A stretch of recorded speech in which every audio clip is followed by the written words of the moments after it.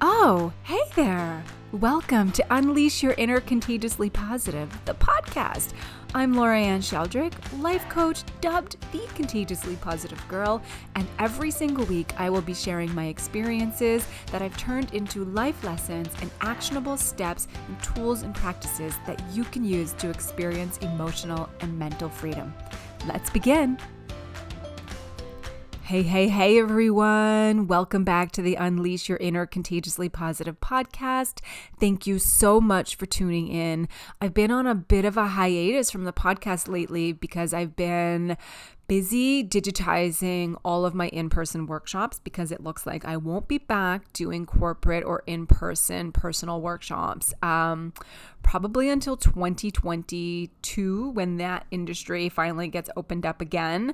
So I've just been digitizing everything and having so much fun doing it. When I first started it, it was so stressful, so challenging on the technical side and figuring out how to change the dynamic from in-person to online.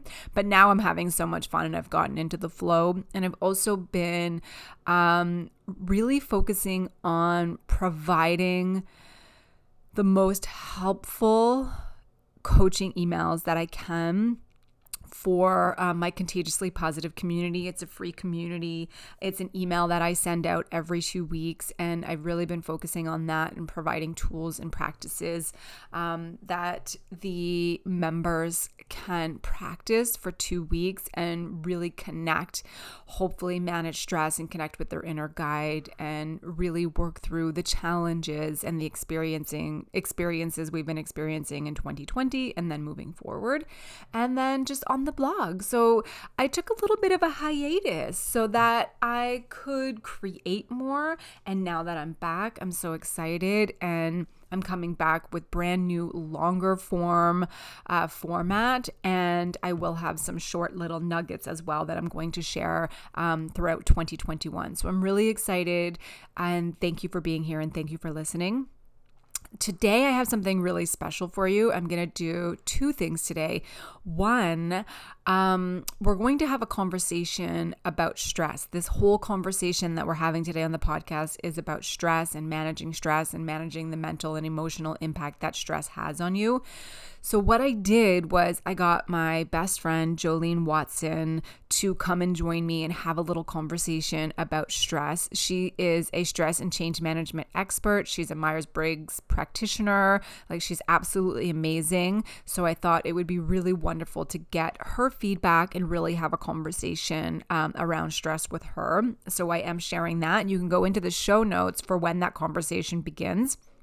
But what I'm going to do first is I want to have a conversation with you about stress and what stress means and the impact that stress can have on you. And then after my conversation with Jolene, again, all of these timestamps are in the show notes for you. I'm going to share with you one practice that you can practice very easily, because I want to share the most simplest of practices so that we don't have any excuse not to practice them. And I'll share one practice that you can use to help you to manage the emotional and the mental impact that external stressors are having on you. So that's how we're going to do the format of this talk. I'm really excited. What I really want to share with you today, and the whole reason why I wanted to have Jolene on as well, is a little look, an inside look, if you will, into one of the digital workshops that I created, which is stress management. So I used to facilitate this stress management workshop, and now I'm calling it an emotional management workshop, because if we look at stress through a different lens, what we begin to see is that stress really is an emotional game. It's a mental game. And for many of us, our days are really consistently where we're being in a stressed out, energetic state, because on a daily basis and often on a repetitive basis, we become very overwhelmed by fear and limiting beliefs and guilt and anxiety and stress and to-do lists and constant noise and busyness and requests and complaints and our to-do list, all of those things, right? And we get stuck in this state oftentimes repetitively from the time that we wake up until our head hits the pillow, and then we go into a restless sleep, and then we wake up the next day and we do it all over again. And this isn't because you're doing anything wrong. It's because we've created the habit of responding to external stressors in this way. And it's also societal program, it's personal programming, it's external programming, and we take on a lot. And if that resonates with you and you can start to see, or you've already been starting to see how you're on this stress roller coaster and in this stressed out energetic state all day, every single day, you're on the roller coaster of stress, which is that hustle, do, stress, work, give yourself a little self-care or be forced to because you get sick or you get burnt out. And then that feels like work. The work that you have to do for self-care feels like work. And then you repeat and you go back into that endless cycle again. So I've been a workshop facilitator for a really long time. I started facilitating a stress management workshop about 10 years ago. And when I first began facilitating, stress management was the top workshop that I was getting hired to do. I actually worked for another company, a facilitating company. So it wasn't my content at the beginning that I was teaching. And what I began to realize from the content that I was teaching was that there was this really big missing piece, especially in most of the stress management workshops that I was facilitating and the ones that I was seeing. And the missing piece was processing the emotional impact that external stressors have on us. And that is what I do in my work as a life coach, as a facilitator, as a speaker, as content creator. I help my clients to process the emotional and mental impact that stressors cause on them, but that just get in the way from them being, doing, and having all that they want to be, do, and have. I help them to strengthen their emotional and mental muscles. That's what we do as coaches. So all the workshops that I was seeing back in the day were about time management and positive communication and team building and knowing what our stressors are, which were all so important. And it's all so important, all really important pieces of the puzzle. But I wasn't seeing anything that discussed the emotional and mental impact. And that is what I want to talk about today. That's what Jolene and I talk about. And that is the practice that I'm going to give you at the end of this podcast as well. Because most of us are only talking about and giving tools on how to control external circumstances, which makes us feel like control freaks because there's so much outside of us that we just can't control. We cannot control every single external circumstance. So we end up feeling hopeless and powerless, and we end up feeling like failures all the time because the only 99% of the things that we can control are internal. So if all we're ever trying to do is control the external circumstances or the experience or even the person, the things that we have no control over, we actually never get off the stress roller coaster. We just keep looping. And I really want you to hear this. This is so important. You're not doing anything wrong. It isn't because you're not trying. You are trying. And I know that you're trying. You're trying really hard and you're doing all the things and you're listening to all the things and you're doing all the practices and you're managing your to-do list and you're learning all of these new tools and formats and processes.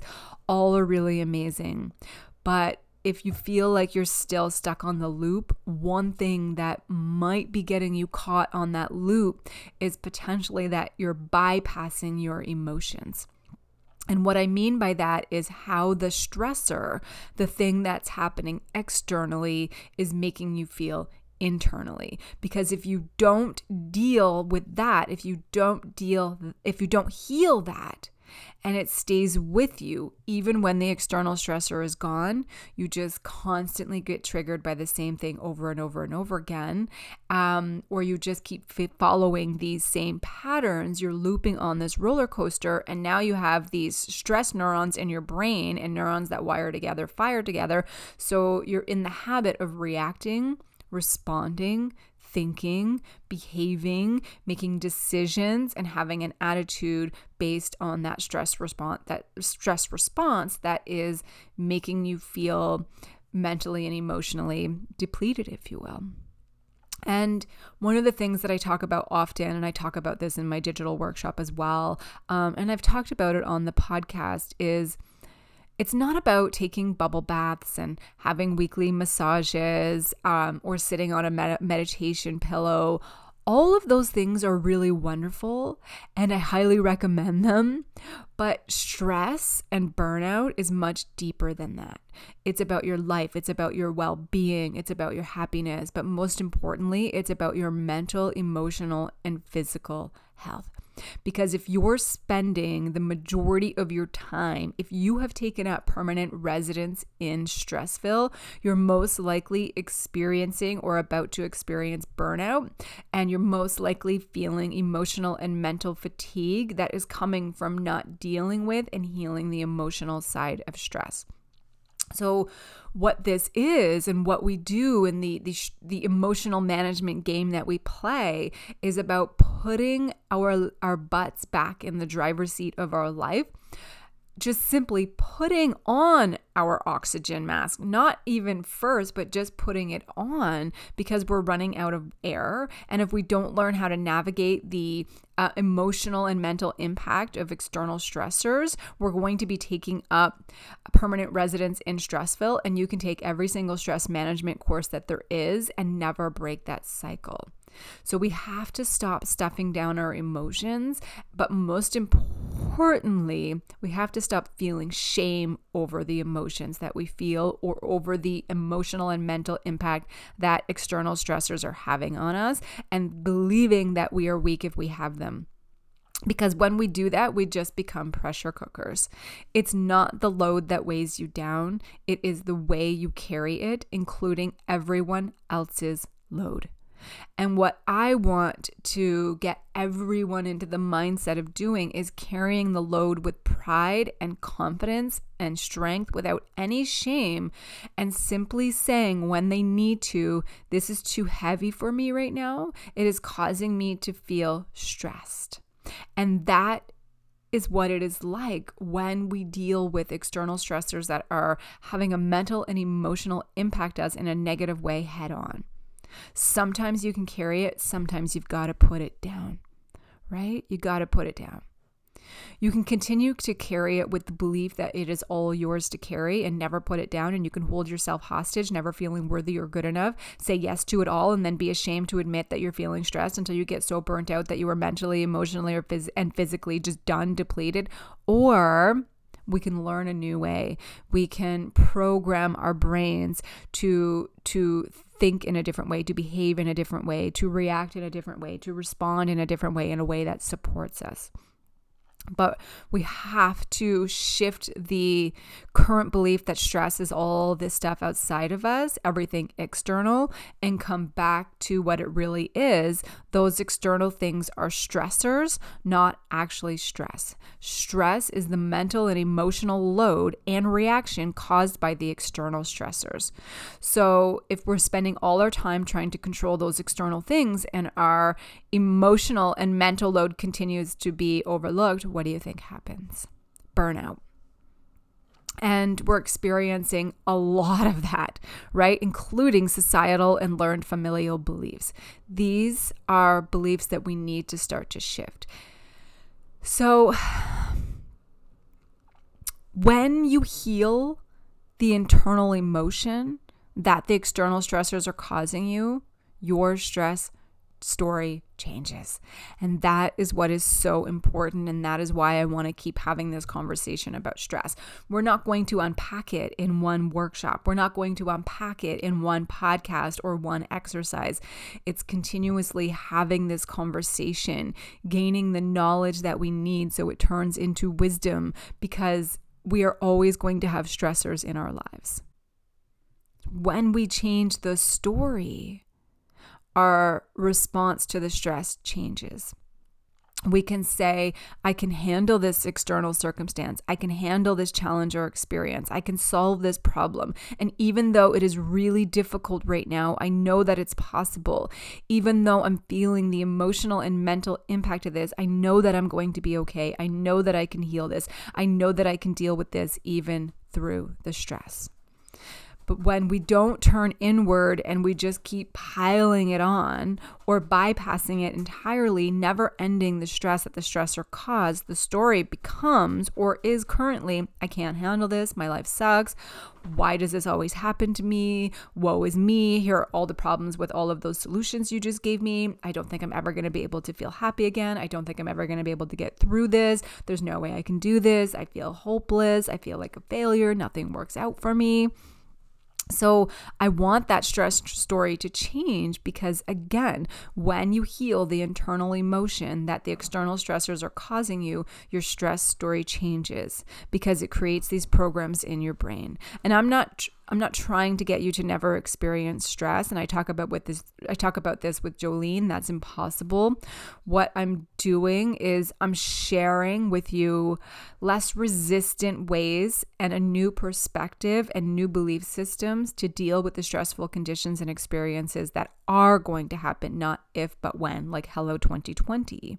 And then I want to make sure that even when the stressor ends, the problem gets solved, the person who cut you off is gone, the boss who yelled at you went home, the pandemic ends, you're not taking the emotional and mental impact of that to bed with you every single night. 2020 was a big wake-up call that life happens. Things are going to happen. But big things happen all the time. Micro things happen all the time that compound our stress as well. Car breaks down, you're late for work, your purse gets stolen, you get relocated or demoted at work, your child gets sick and you have to take the day off, you get yelled at by a boss, your husband left the toilet seat up, no one helped you with the chores even though you didn't ask, but you think they should have asked, you got cut off, and then you're still pissed about it and stressed about it when you get home. You get home when you have to make dinner. Oh my God, you just think I can't make another dinner for the rest of my life.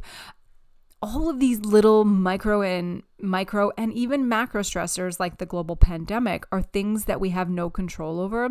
The only thing we can control is our reaction, how we will process the emotional impact it had, like getting it out so that we don't get sucked down by it or stuck by it, our attitude and our next action. And sometimes the action is doing nothing and taking pause in our life. So unless you want to live in a bubble or on some magical pink cloud somewhere, we're going to experience external stressors. And that is why we're shifting our focus away from stress management to emotional management. And that is why I wanted to create an emotional management workshop instead of simply a stress management workshop that teaches you how to control external circumstances that we really have no control over, because this is an emotional game. We are emotional beings, even if you don't think you are. You're not just your mind, you're not just your body, you're also your emotions. Your emotions inform your decisions. And how often does the stressor end, but you are still fuming about it, worrying about it, future tripping about it days later, and it's keeping you up at night? That's why it's so important to end the cycle of stress. So what Jolene and I talk about is how we all have normal stressors, acute stressors. So what often happens, I'll give you an example. The condition or change comes, the stress comes, you face it, you deal with it, you get used to it, it goes away, the stress response is over, your body relaxes, and you are no longer feeling the emotional impact of that stressor. So think about a gazelle getting chased by a lion. The gazelle is scared, her stress response turns on, her fight or flight kicks in, she runs, she gets to safety, and once she's once she's safe, the emotional and physical and mental stress is gone, right? She doesn't think about it for days because the chemicals in her body that made her run, her fight and flight, goes away, and then it's life as usual. So normal stress has a beginning, a middle, and an end. Stressor comes, you face the immediate threat, change, demand, challenge, problem. Stressor goes because you've dealt with it, got used to it, solved it, or completed it. And then the stress is over. And the stress is where your body relaxes and you no longer feel the emotional, physical, or mental impact of it. Most of us, though, are stuck in what I call roller coaster stress, which is chronic stress. And this is where we get stuck between step 1 and step 2, and our fight and flight is constantly turned on and never goes away. And we take all those acute stressors to bed with us. So the stressor comes, the stressor goes, but the stress, our emotional and mental and physical response to it, doesn't go away. There was a beginning and a middle. The external stressor is gone, but there was no emotional and mental ending. It is like the gazelle thinking that she is still being chased by the lion day in and day out, even though the lion is gone and she's actually safe.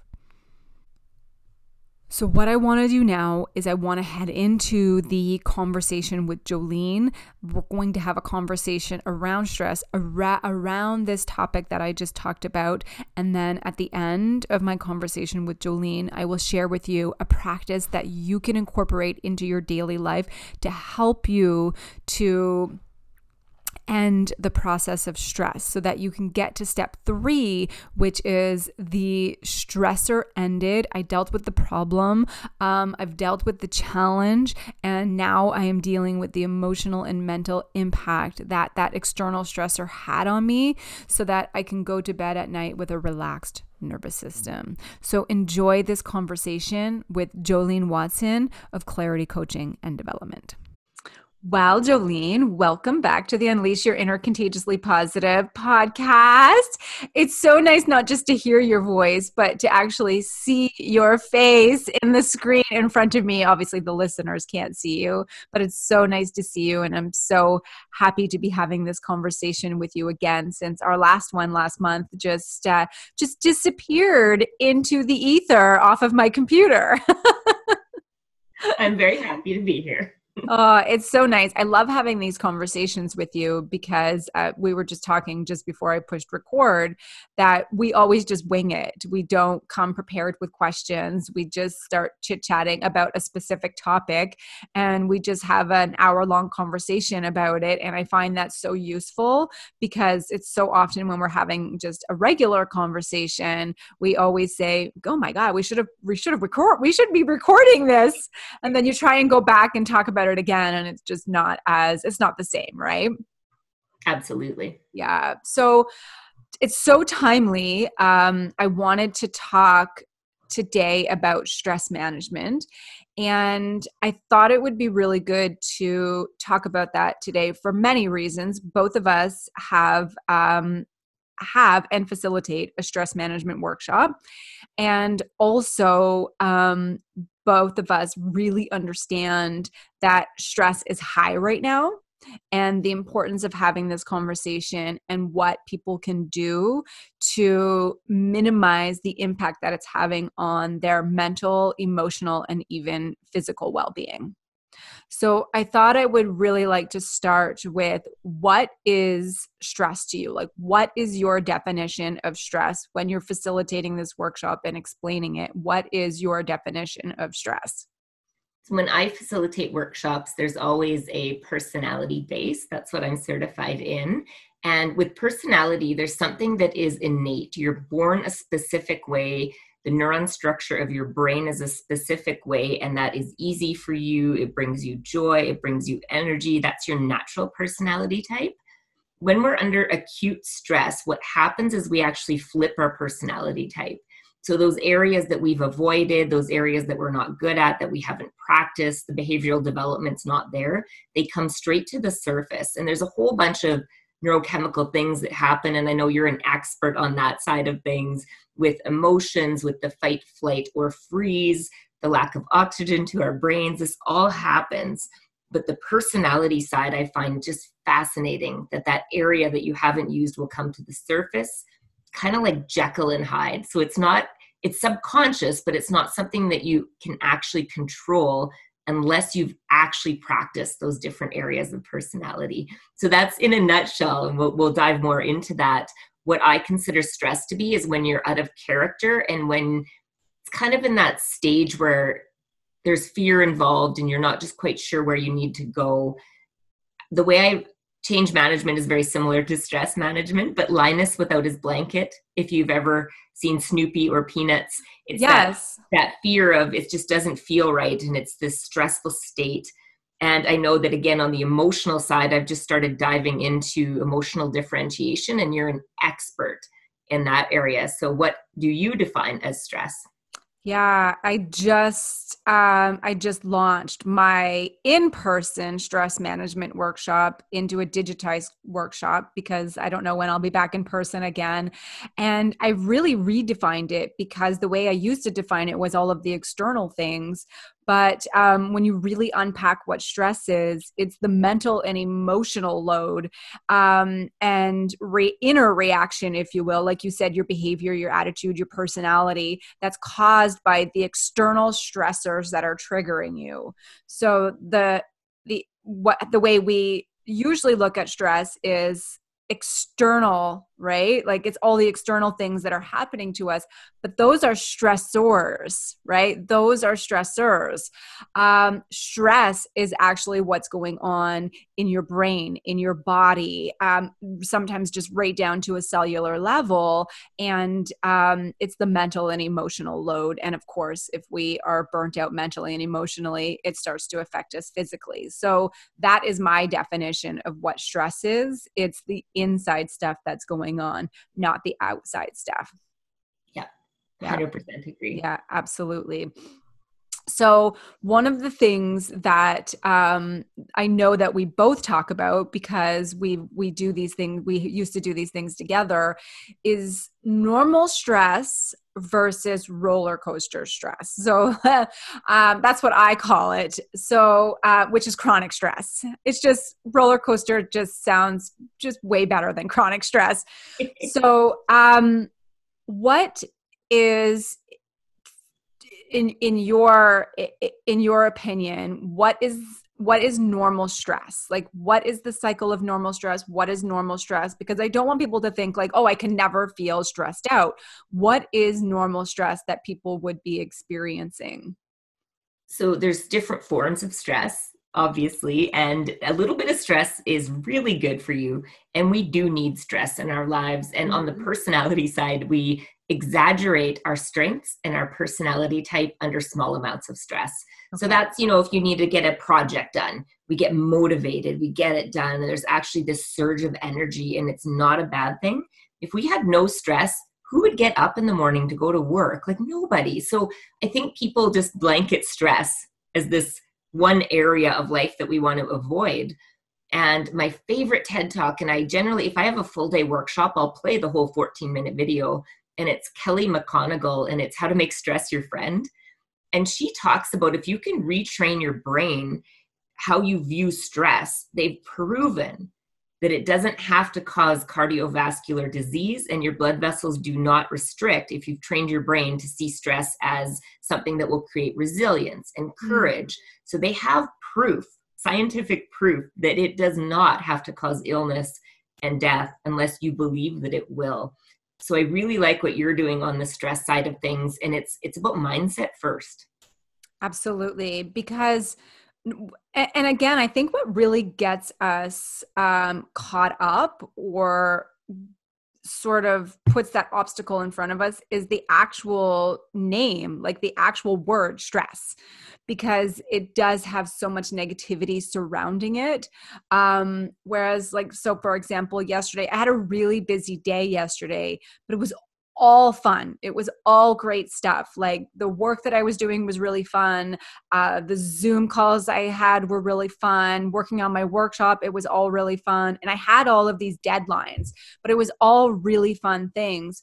But I noticed at about 3:00 of just constantly go, go, go all day long. Plus I did a weight training workout in there with my personal trainer. So it was a lot mentally and physically on me throughout the day. I noticed when I got up to go grab a coffee, my nervous system I was very, very tuned into my nervous system. My body felt a little shaky. I was talking extra, extra fast because it was a lot of excitement. So even though it was all good things, that is stress on the body because my hormones are heightened. Like everything is heightened so that I can get that work done. My excitement's really high. My adrenaline is pumping. And that is a form of normal stress on your body, and your nervous system's reacting. Now, my nervous system's not reacting in fight, flight, or freeze in a negative way because I'm not in any danger, but it is reacting to keep me going and keeping my adrenaline pumping so that I can do what I need to do. Yeah. So it's exciting stress, but it had a beginning, a middle, and an end. So I ended it. And that's what I talk about is the normal stress is the phase one is the stressor comes, and it can be on the negative or positive, right? You face the challenge, you face the demand, you're in the middle of a project, and then it goes because you've dealt with it or you've finished it or you've solved it. And then your body relaxes and you're no longer feeling that, physical, emotional, or mental impact. So when I stepped away from my desk yesterday and I went and sat on the couch and put some Christmas music on, the emotional and mental impact and physical impact of my day was done. It's just over because I'm allowing my nervous system now to slow down. Correct? Yeah. But what happens is, and I know we both see this in our line of work, is we sort of get stuck in phase two, or actually we get stuck between phase two and phase three, where even though the external stressor ends, we're stuck still experiencing the emotional, mental, and physical impact of it because we never allow ourselves or our nervous systems or our thoughts even, right? Like that, all the tabs that are open in our brain, we never allow ourselves to get into that rest, reset, and recovery stage. Yeah. Yeah. So the roller coaster stress, when you teach about it, or the chronic stress, because I want people to know that it is an actual term, chronic stress. What do you talk about when you're sharing that with the participants in your workshops on what they can recognize as chronic stress so that they can recognize if they're in that burnout stage? Yeah, and depending on the industry I'm working with, burnout is quite different than compassion fatigue. Okay. Compassion fatigue would be those industries that deal with death, trauma on a daily basis, like veterinary, emergency medicine. They have something called compassion fatigue, where they can get to a very dangerous point where they just leave the industry and never come back. Whereas burnout, still not good, but much easier to navigate. With burnout, you can quit your job, find a different job in the same industry, and move on with a different team or, changing the environment. Whereas compassion fatigue is much more dangerous. And coming from the veterinary world, I've really stepped into that and learned a lot about that area. Now with chronic stress, it's so cool. The research that they've done with Myers-Briggs is there's a book that I have that goes into acute and chronic stress. And for all 16 personality types, it's quite different. The signs that they have, there's certain personality types that anxiety and depression will kick in much more quickly than other types. And there's different resources and remedies for all 16 personality types. And I really love the workshops that I do, because what they do, one particular study was 92,000 people, and they've taken people identical to you. And that would be the report that you would receive with different stressors, signs of stress, resources, and remedies. And I think it's such a powerful tool. And I'm just a step in the process with stress management. There's so many courses you can take and so many angles that you can go.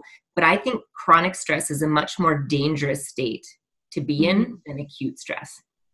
Yeah, absolutely. Because acute stress helps you to get through your day and to overcome challenges and obstacles, on the positive and the negative side, right?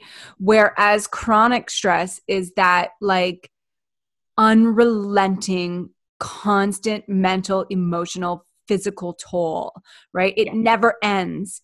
it starts from the time you wake up.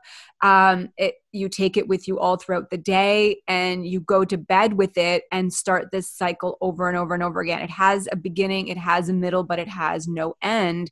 So eventually that creates burnout. And, we toss around that term burnout like it means nothing. Like, oh yeah, I got burnt out this weekend. And it's like, no, burnout is a very serious, impactful cause of so many illnesses, not just physical illnesses, but emotional illnesses and mental illnesses, because we just think, yeah, I got burnt out this week and I had a nap and I'm all good. No, that's not what burnout is. That's just, you had a really tough week and you had a nap and then you're all good.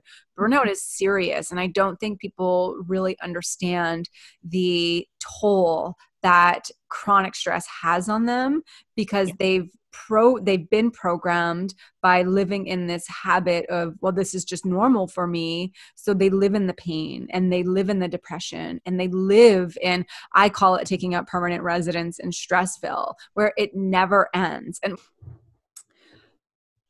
for you and what you teach, because I really love that, because you talked about how like it affects so many different types. Could you go through like maybe 2 of the highest percentage types and give examples on how different they are? So I know like there's some types that are a low percentage and some a higher percentage have this type. Could you go through a couple and the difference between how they react to it? Definitely. So I'll use my type as an example just because I know it very well. Absolutely. You and I are very similar as well, almost identical in type. We're normally very energetic, very upbeat. We're compassionate. We care deeply about other people. Our intuition is always on. We can read it very quickly and trust it. We really like to make a plan, get things done, check them off our list. That's ENFJ in a nutshell. That's our personality type on a happy, normal day. Yep. Under acute stress, what can happen is we flip our type, and our least favorite area of personality type is the thinking side, which is on how do you make a decision. Usually we're more on values, which is the feeling side. So under a great amount of stress, we'll exaggerate, because a thinker has a lot of benefits to their personality type. They can be objective, they can remove emotions out of a situation, they like to be analytical. But we will exaggerate that, and we will start to pick apart others, then ourselves, then the guilt will take over, then despair takes over. And because we're extroverted, we'll shut off the world, shut off our cell phones. We don't want to connect with others. We start to focus on details because we don't like details in general, but we'll start to focus on details that don't matter. And we'll miss appointments. It would be a good example, something we would never normally do, or we won't write down important information. So whatever's out of character for your personality type will come to the surface. Okay. Now, what I've seen with clients under more of the chronic stress state in this personality type is they start to just stay there. So for us, we'd have our stressful moment. The next day, we'd be back, energetic, connecting with people. Yes. Under the chronic state, we might say, well, I think I've become an introvert. I don't feel compassionate towards anyone anymore, and this is just who I've become. That is a very dangerous state to be in, because you're not flipped in that moment and then turned back, just like you were talking. Yeah. And I've had clients, usually trauma, sometimes they'll switch an entire letter with their personality type, which is not normal. And they think that's who they've become. Yeah. And they really forget who they are naturally and the circumstances that caused these lows. And that's a really scary state to be in. And that's usually where I see the depression, anxiety, those certain things creeping in. Now, we won't go too much into it, but there's quite a big difference between depression and clinical depression. Absolutely. Right? And I just think it's important that people know that clinical depression is an actual chemical imbalance. Yes. And you do definitely need to seek help and counseling and perhaps medication for that. Yeah. And and there is a difference, because one is situational depression, right? And it really goes back to, and I love how intertwined both of our styles are, because the way I teach it is it's in stages, but it's the same thing with what you're talking about with your personality type, where is you get stuck in that stage too, where even though the external stressor is over, the chronic stress continues because internally, mentally, and emotionally, you think it's still occurring. And if mentally and emotionally you think it's occurring, then your brain is sending signals to your body that even though you're not in the stressor anymore, your body doesn't know, your mind doesn't know the difference. You're telling it that you're still in the stressor, even though it's externally, it's over. It doesn't know. So your body is constantly staying in that state of chronic stress where you're in fight, flight, or freeze. Your nervous system is always on high alert, and your body can't sustain that. And that's why typically people experience the burnout or get sick or get depressed, or can't get out of bed or come down with an illness, because the body just cannot be in that stage, because our fight, flight, or freeze is just needed to actually help us get us into safety. But if we're thinking we're in constant danger and we're not in any danger, it's just the demands of our life, well, of course we're going to burn out, right? Yeah. So, and the other example I'll give, because I know you asked for two, let's use a bookkeeper. Let's just use a bookkeeper as an example. Would be about as polar opposite to you and I as you can get in. Yeah, totally. So they're full on introverts often. So I'm saying like 90% of bookkeepers, introverted, very detail oriented. Yeah. Right. Low on the intuition side, but high on detail orientation. That would be the S in Myers-Briggs. Yeah. Very much to kill us. Yeah. Yes. Yeah, very much on the thinking side. So analytical, they like to debate black and white. They will find the truth in all situations, which you want, for example, in a bookkeeper. Yes. You want it to be perfect, detailed, and reconciled. They're often J as well, so they do like to make a plan. So under a normal day, somebody of that personality type would be very calm. They wouldn't generally open up about themselves very often. They would never get emotional, especially in public. They would let you in just enough if you weren't their close friend. So you'd be harder to get to know them. Under acute stress, they flip their type. They would get loud. And I've actually seen introverts in board meetings pound their fist on a table and speak loudly, which is very out of character. Because the thinking side is very analytical, they like to debate. You know, the conflict doesn't really bother them as much. They will get overly emotional and they might even cry in public or have emotional outbursts. Because they haven't practiced the feeling side of their personality for many years often. So it comes right to the surface. And I've seen this in certain personality types. Introverted thinkers often become emotional because, again, they're flipping. So that would just be an example of how somebody would be completely out of character in relation to their personality type under a lot of stress. Absolutely. So basically, a thinker would be able to, under normal stress, would be able to, or even outside of stress, their personality would say, I'm the thinker of my thoughts, I'm not my thoughts. So would be able to logically get out of that state that they're in so it doesn't affect them emotionally. But when they're under stress, especially chronic stress, and they're flipping their type, they're no longer the thinker of their thoughts. They are their thoughts, and now they're experiencing the emotional reaction to it, right? So they're just reacting to something they never would have reacted to before. Whereas that's just my personal type. I'm not a thinker. I'm an emotional person. I'm emotional through and through. Like when someone says, what do you think about that? I'm always like, well, I don't know. I'll tell you how I feel about it, right? all the time.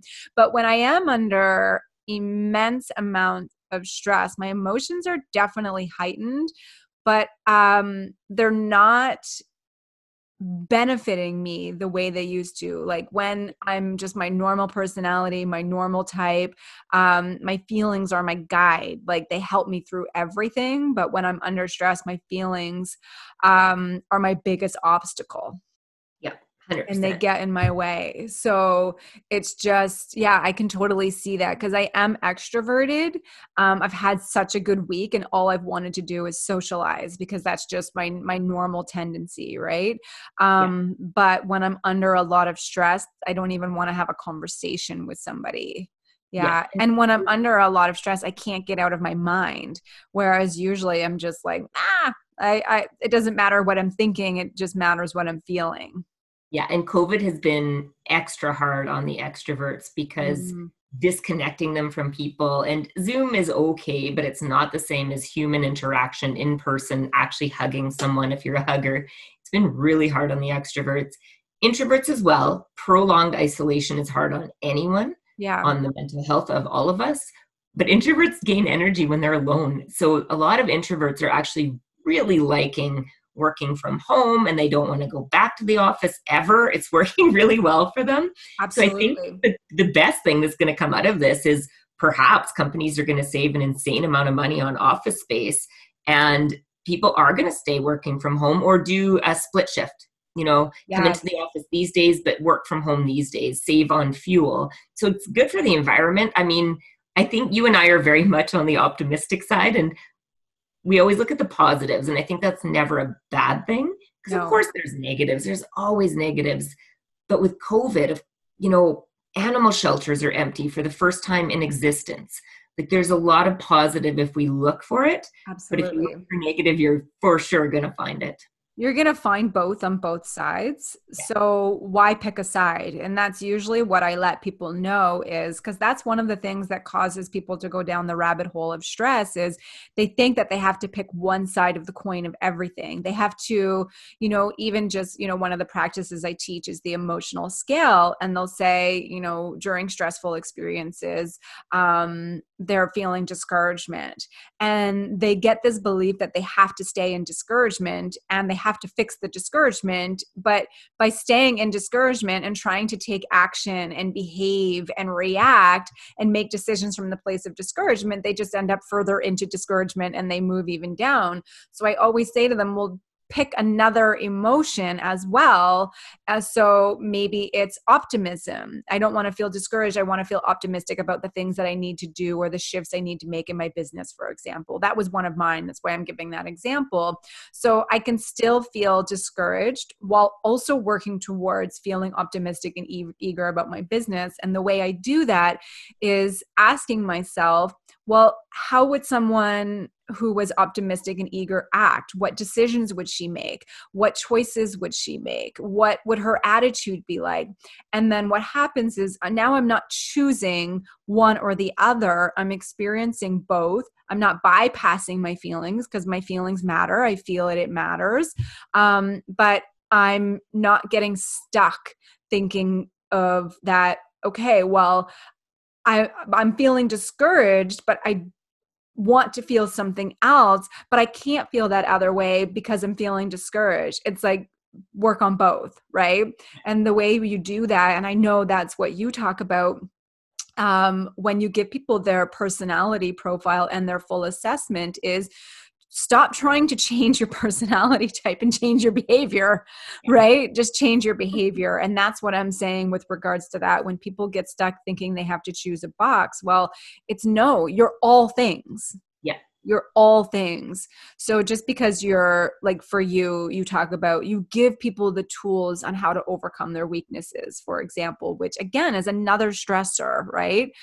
For people. Well, it's like, well, that's fine. Well, let's take the opposite behavior or the opposite action against the thing that you're the weakest at and focus on your strengths. Yes, 80% of the time, this is based on Gallup research, we Mm-hmm. should be focusing only on our strengths. And they've proven this with statistics, that you're up to 6 times more likely to be happy in general in life and 3 times more happy in your career if you focus on your strengths. Yeah. On goal setting, and I know you're developing a brand new workshop on goal setting, it's also very important to know that sometimes you need to work on your weaknesses to get to the goal that you need to reach. Yes. Right? Absolutely. Sometimes you do need to bring a new behavior or a new skill set or courage, whatever it is. So you do need to get out of your comfort zone at times to get where you need to go. Absolutely. Absolutely. So the self-awareness, and we've talked about this many times on the podcast, with stress, with change, with limiting beliefs, with anything, self-awareness is so key. That's why I love what you do, because people forget who they are. And these reports give them such a clear look, and it validates what they knew about themselves deep down, but it gives them this new tool that they can turn to say, well, of course, that's how I react, right? Like, so it really helps them to have that self-awareness. So I think just giving people some tools, the number one thing is carry around a notebook for a week and just start to pay attention to what your external stressors are and how you react to it. Yeah. And, from my veterinary background, I bring this up in every stress workshop I teach because I think it's so powerful. And I know you have Axel, the most beautiful dog, and I have 3 cats now. But what's really got me through COVID, because of course I've had down days. Of course there Yeah. was months where my profit was 80% less than it was last year because of COVID. But randomly, and this was totally random, my boyfriend brought this cat home that was found and homeless and beat up. And he's had a pretty traumatic life, you could tell, Yeah. and ended up in my garage. And that was August 4th. And 4 months later, this cat is still on antibiotics. We're working on an ear infection. He's got lots of issues. But I have spent probably dozens of hours gaining his trust, spending time with him, working on patience. And he was a feral cat, so hissing in the corner, swatting, and now I can hold him like a baby. Mm. That was my project that I took on. I didn't know it was coming, but just something as simple as having a pet will lower your blood pressure. It will help you live longer. Your heart rate will be slower.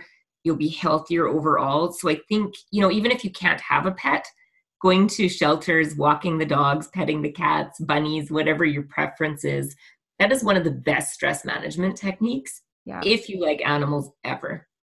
Absolutely.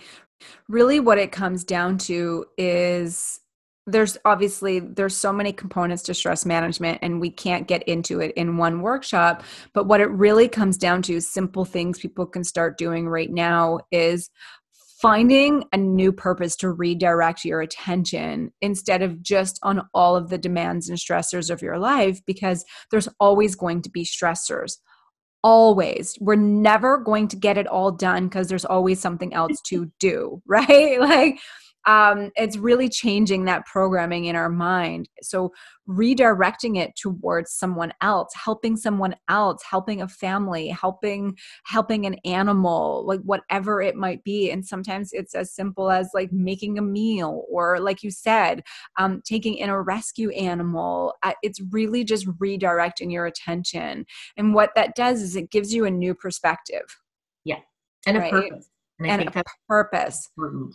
I truly believe this because I experience it in my own life. Having a purpose, and I'm not saying you have to go out and be an entrepreneur and start your own business and, be a service-based business the way we have. A purpose can be anything. Having a purpose is one of the best ways to manage stress in your life, because it really does give you a sense of direction. And that's one of the things that causes us so much stress. And I hear it all the time with my clients is, I don't know what my purpose is. Well, it's just find something that you're really good at and share that with, whether it's online through social media or share it with your friends and family. That could be your purpose, right?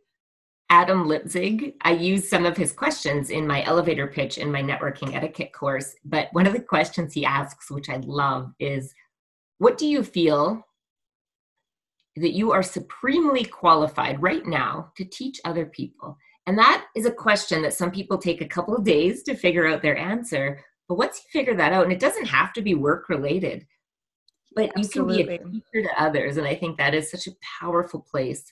If I would have been asked that question 10 years ago, 20 years ago, my answer has always been building rapport. So networking, how do you create connections with others? A stranger you just meet, I've always loved it. I've been Mm-hmm. passionate about it, and now I teach it. But I never thought about the answer to that question until it was posed to me. Yeah. And it's so important because even as you asked that, I was thinking about it, like what has always been my gift, like since I was probably like a young child, I can remember examples, and it's always been doing exactly what I do, which is helping people to navigate the emotional scale, not bypassing it, but really helping them to strengthen their emotional and mental muscles. My friends, even though I was a hot mess, my friends always came to me for those things, for a new perspective, for help when they're going through something emotional. I've always been really good at helping people see things from a different perspective, not with my head in the clouds, but just from that place of optimism, because I just truly believe that. Even though I wasn't always experiencing it, I always believed it. So yeah, so many people have these gifts, you know, when I even think about that question of people in my life who don't use their gifts in a work way, but I'm Yeah. like, that's totally their gift. And it's the thing everyone goes to them for. Yeah. I wanted to bring this up to you. I thought you'd appreciate this. So you really got me on the emotional Yeah. train here. And I bought a book on emotional and not emotional intelligence, emotional differentiation, emotional literacy, which is different. And I was reading this Time magazine, and I just bought another one on emotions, but I thought this was really cool. They talk about Tony Robbins talked about this 20 years ago. This is not new, but differentiating your emotions. So instead of saying I'm angry, no, what are you actually? Are you frustrated? Are you feeling guilty? Yes. To pinpoint the emotion helps the logic center of your brain solve the problem. So you can, Yeah. again, get out of the stress state and go back to normal. But I thought this was neat. They actually talk in Time magazine about the English language. And we have a lot of good words, but other languages have better words often to describe emotions. So it's okay not just to get out of your language set, because a lot of people use the same words. I'm angry or I'm happy. Well, no, Yes. there's 50 words you could use. But they said start stealing from other languages to really pinpoint what emotion you're feeling. And this one I really liked. It's Finnish, and it's called Orsisu, Extraordinary Courage and Determination in the Face of Adversity. I love that. Yeah, because I mean, we have courage and Yes. resilience, but this is Yes. deeper. Oh, absolutely. I think that's so important. And actually it's the whole reason why I created not stress management, but emotional management. Even though it is stress management, I focused entirely on the emotional aspect of it. And the first practice that I give that really takes you through the rest of the workshop is that emotional scale, really pinpointing what you're feeling, because it is true. People go to the default of I'm angry. And I give examples of, well, are you angry or are you afraid? Because there's a difference. So, for example, often when people are maybe they're in an argument with their spouse or a friend or someone they just started dating. One of the things that I'll ask is because they'll say, I'm so angry at I'm so angry at that. Like, I'm just so pissed off. I'm like, are you angry or are you afraid that you're going to lose them? Yeah. Because they're different. It's different because what happens is they're afraid, so they're reacting out of anger. So their actions are from a place of anger, but what they're really feeling is fear. And Yes. that is a completely different thing, right? So yes, you could stop doing things out of anger, but you're totally bypassing what you're really feeling, which is the fear. And that's the way we get out of that roller coaster of stress. We heal the emotional impact. The only way of doing that, though, isn't just by removing our behavior of anger or our actions we're taking on anger, but getting to the root of why we're afraid. Because it could be we're so used to being abandoned. So that fear is popping up because we're worried about being abandoned, or we have trust issues. So there's a actual real root that is causing us to behave in a way. It's so fascinating to me because usually when I get afraid, I get pissed off. When I'm afraid of being abandoned or losing someone, or I'm afraid, or I get angry because I hurt someone or someone hurt me. I'm not angry. I'm afraid. And Yeah. when I'm afraid, I react in a way that's angry, not fearful. Because Yeah. my default is to fight. My default, my natural fight, flight, or freeze is to fight. So of course, in a negative situation, I would get angry. Makes total sense. And we could Yeah, spend an extra two I hours, know. but we won't, talking about epigenetics and trauma Absolutely. transferred through DNA. And sometimes our limiting beliefs are actually from our great grandma and it's not ours at all. But we Yeah. really need to revisit at times, not stay in it, but Mhm. revisit why you're feeling a certain, and is it actually yours? I took a whole course on this. Is it self-actualized or is it someone else's, that you have no business having that limiting belief anymore, Yeah. subconscious or not? And it's just such a fun, stress management as a whole can be a really fun area to navigate, and you Yes. learn so much about yourself. My favorite example, and I truly believe, and I'm not sure because you're so mid zone between ENFJ and ENFP, like Yeah.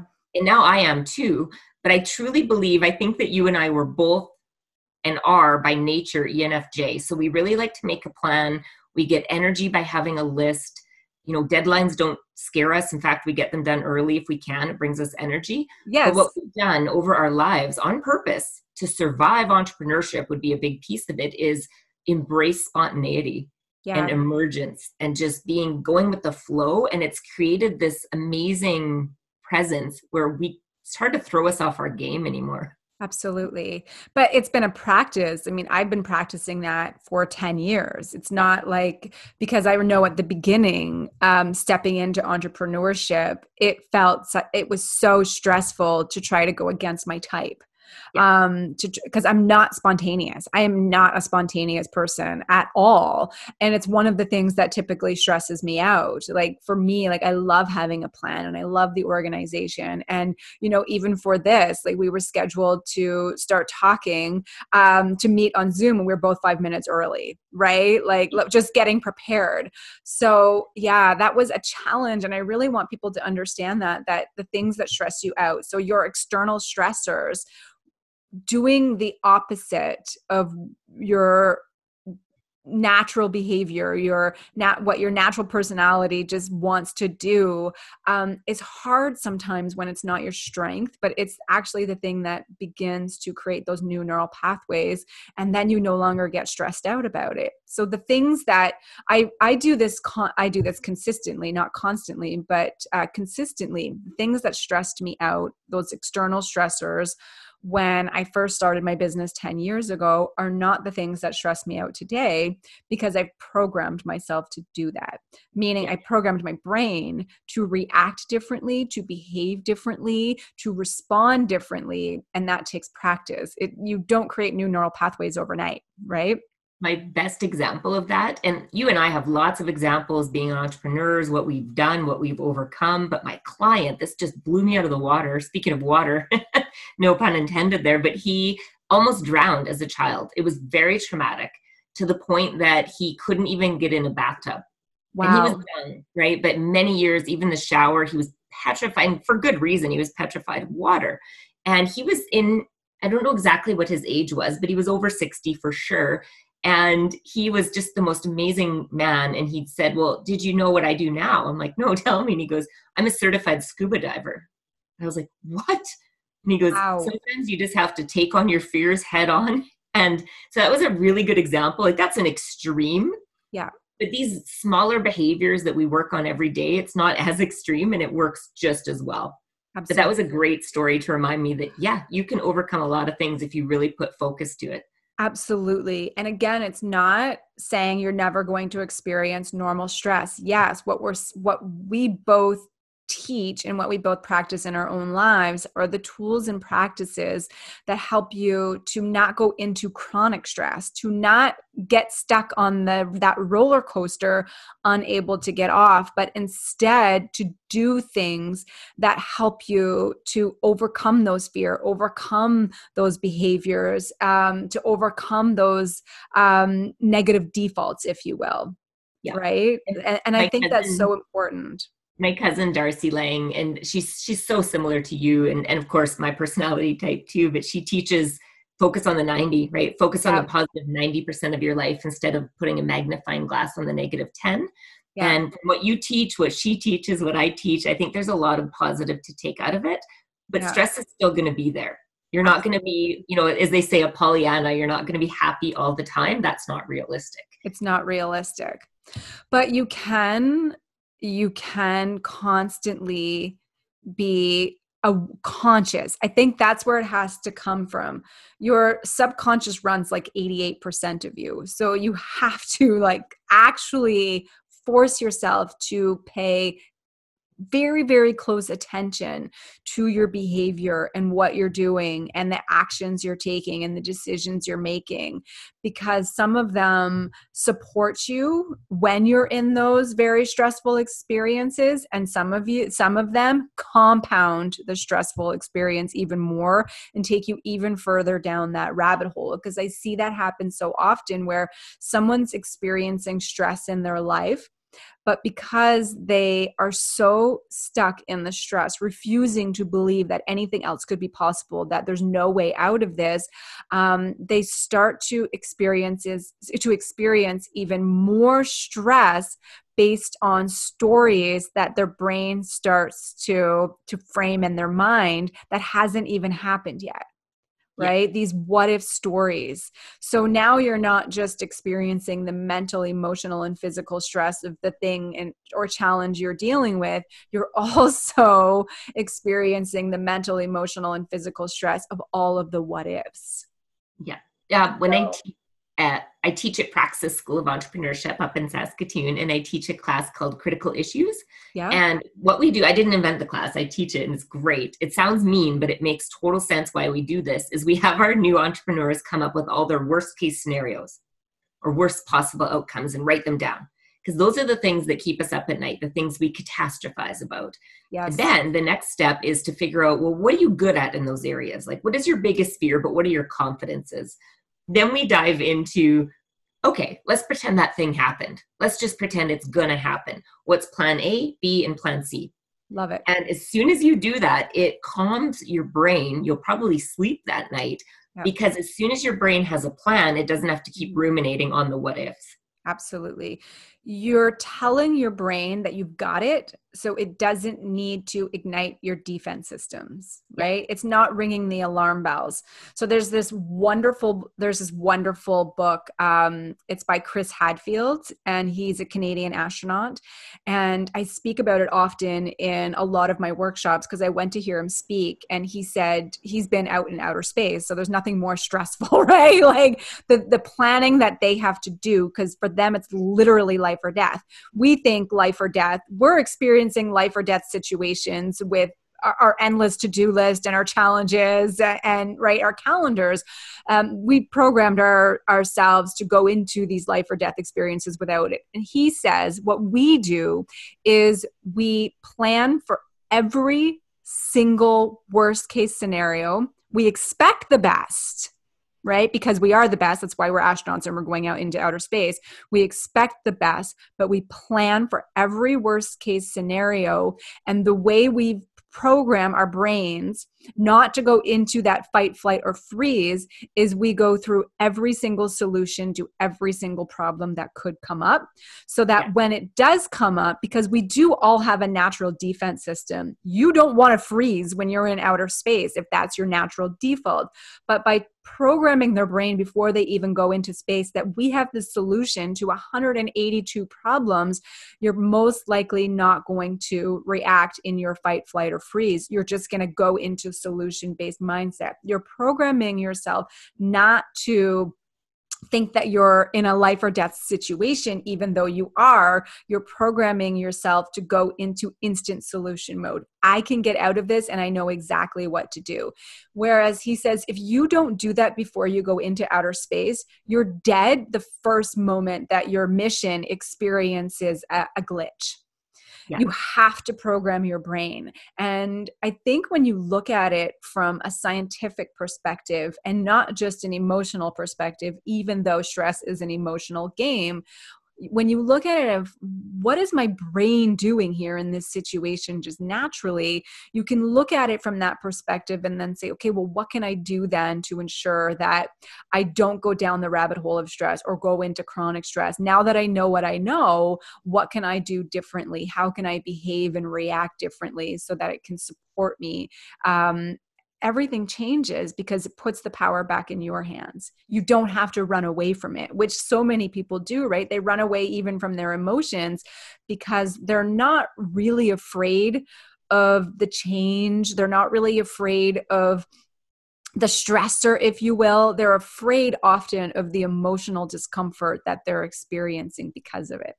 Yeah, 100%. Absolutely. So I want to just end with, because we've had a great conversation about just like what's happening to us mentally, emotionally, and physically. What are things people can do? Because I always love to give quick little things people can do if they're experiencing normal stress, or what they can do if they're experiencing chronic stress.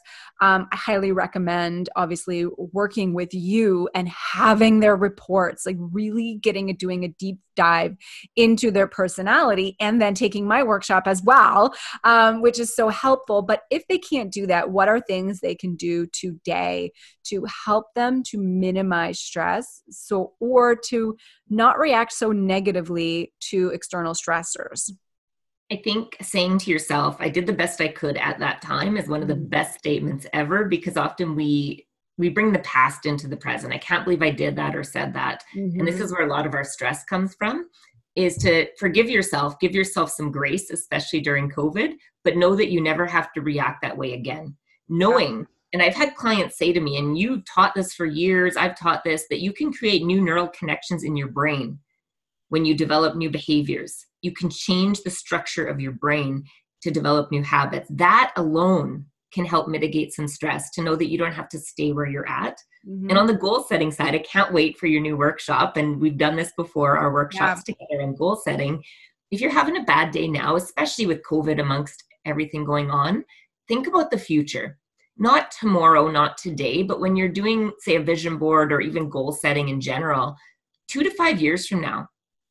Because with COVID, it's hard to say what tomorrow is going to look like, because the government doesn't even know what they're going to say tomorrow yet. So start thinking about, okay, but when I can travel again, where do I want to go? And let's get in that mindset, because as soon as you get in future orientation mindset, it will change your physiological state. Yes. Yeah.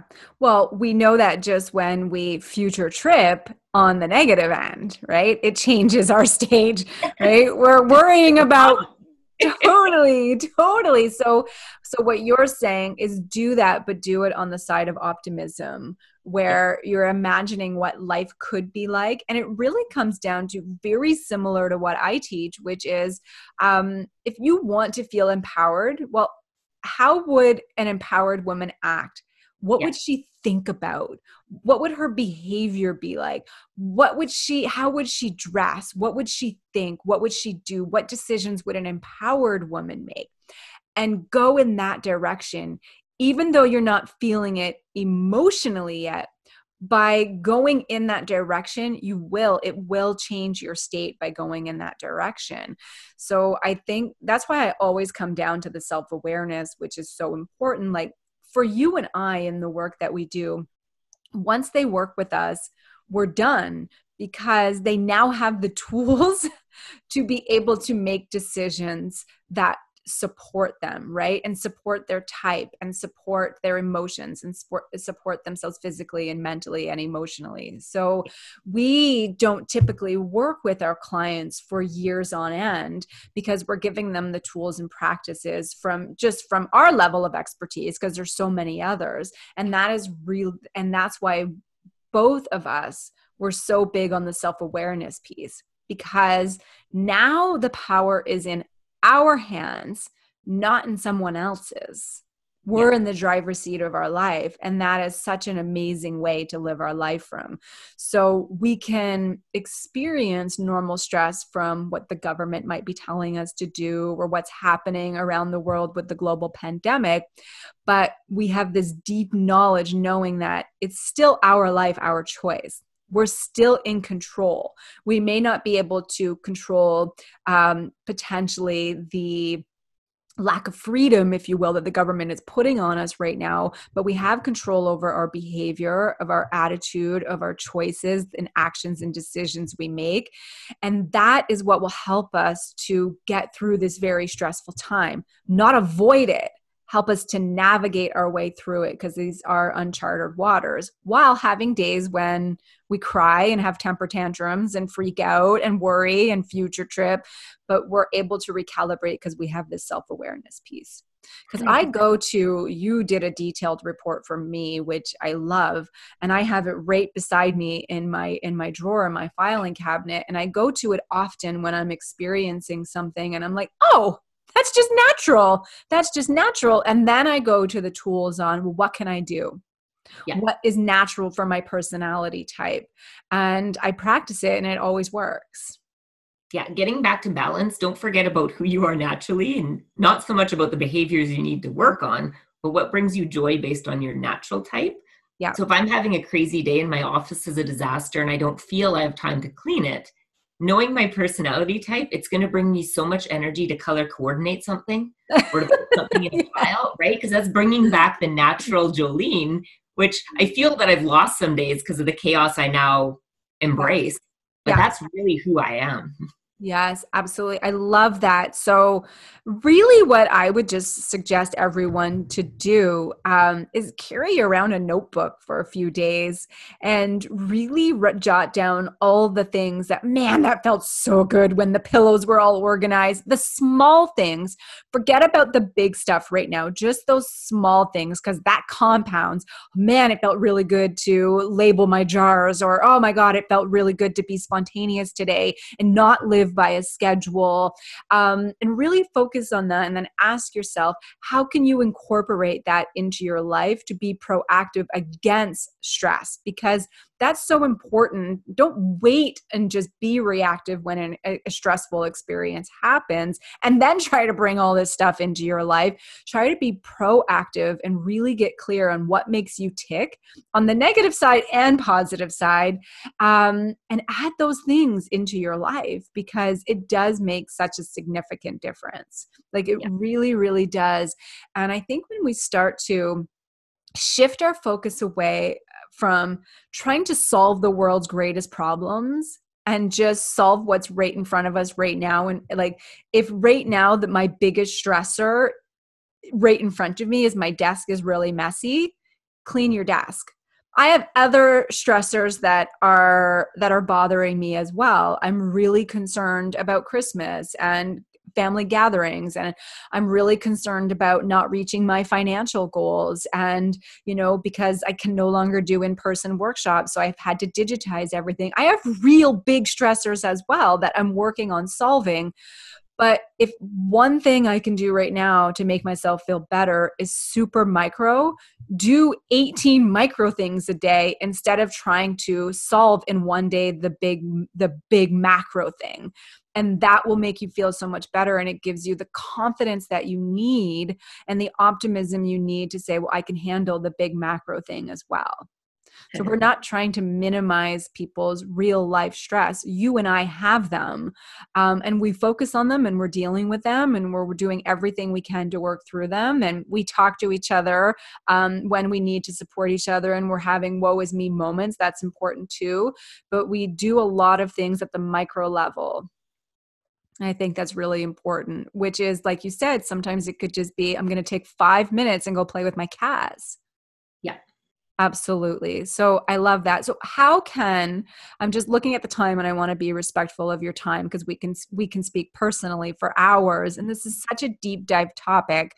How can people find you and work with you, whether in person or remotely, whatever it might be? Because I think this would be such a good time for people to do these assessments, even as a gift to themselves. Yes. And of course, because of COVID, I am now a pro with Zoom. So I do I Yay! do a lot of things online, still in Yes. person if it's required, which is my preference, but online is great as well. www.jolenewatson.com Yep. and jolenewatson@live.com. So those really easy ways. And my website's just been completely redeveloped. I have the most phenomenal web designer. So I'm so excited for everyone to check out my website. I love that. And what would be the best place for someone to start to work with you, if, for example, they're working on finding new tools for stress management? Definitely the questionnaire is the most important piece. Is when you're going to fill in the questionnaire, which is based on, well, Myers-Briggs, but Psychometrics Canada owns all of the Myers-Briggs tests that I have access to. You must be in a calm mindset Okay. and a good mood when you fill in that questionnaire, because that's going to reflect how the answers come. So that's step number one. And what I like to do is mail out the reports ahead of time, or the books, so that you actually have the tactile experience of going through with highlighters. That has power, right? Mhm. 75% retention goes up when you write things down. So it's really interactive. And again, with online platforms, we have polls, we have breakout rooms, and it's the second best thing to in person. I love it. And I highly recommend for any individual who wants to do this for themselves to go through the full assessment, and really learn, because there's nothing more fun to include in your personal and professional development toolbox than getting a bird's eye view into your personality and what is unique to you. And especially you can do it online, but you add a very powerful dynamic to it, helping people really understand themselves and coaching them through it, what they can do. Because knowledge is so important, but how to incorporate that knowledge into your daily life is a whole other deal. And that is what people get when they work with you. So I really love it. And I've taken multiple different personality tests. And I have to say, Myers-Briggs and working with you was one of the most in-depth and most profound tools for my toolbox, because I am an emotional type. This really helps me to use my brain as well.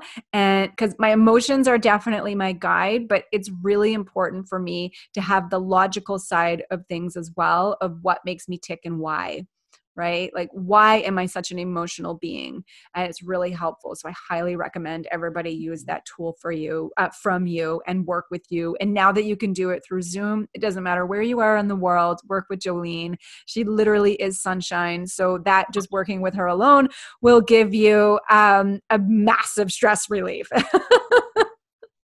So I can't wait for your new goal setting workshop as well, and your emotional workshop. Yes, the emotional management workshop is doing very well and getting such positive feedback. And it was intuitively guided, because I've always gone from when I did the workshop, it was very much about the stats and the logic, and went totally against my personality of how I wanted to teach stress management. So I took all the stuff out that wasn't my strength and I only focused on my strengths and my gifts, and the workshop just flowed. All the other stuff is important as well. And you can get all of those other things from Jolene, from, right? You can get, and from other teachers.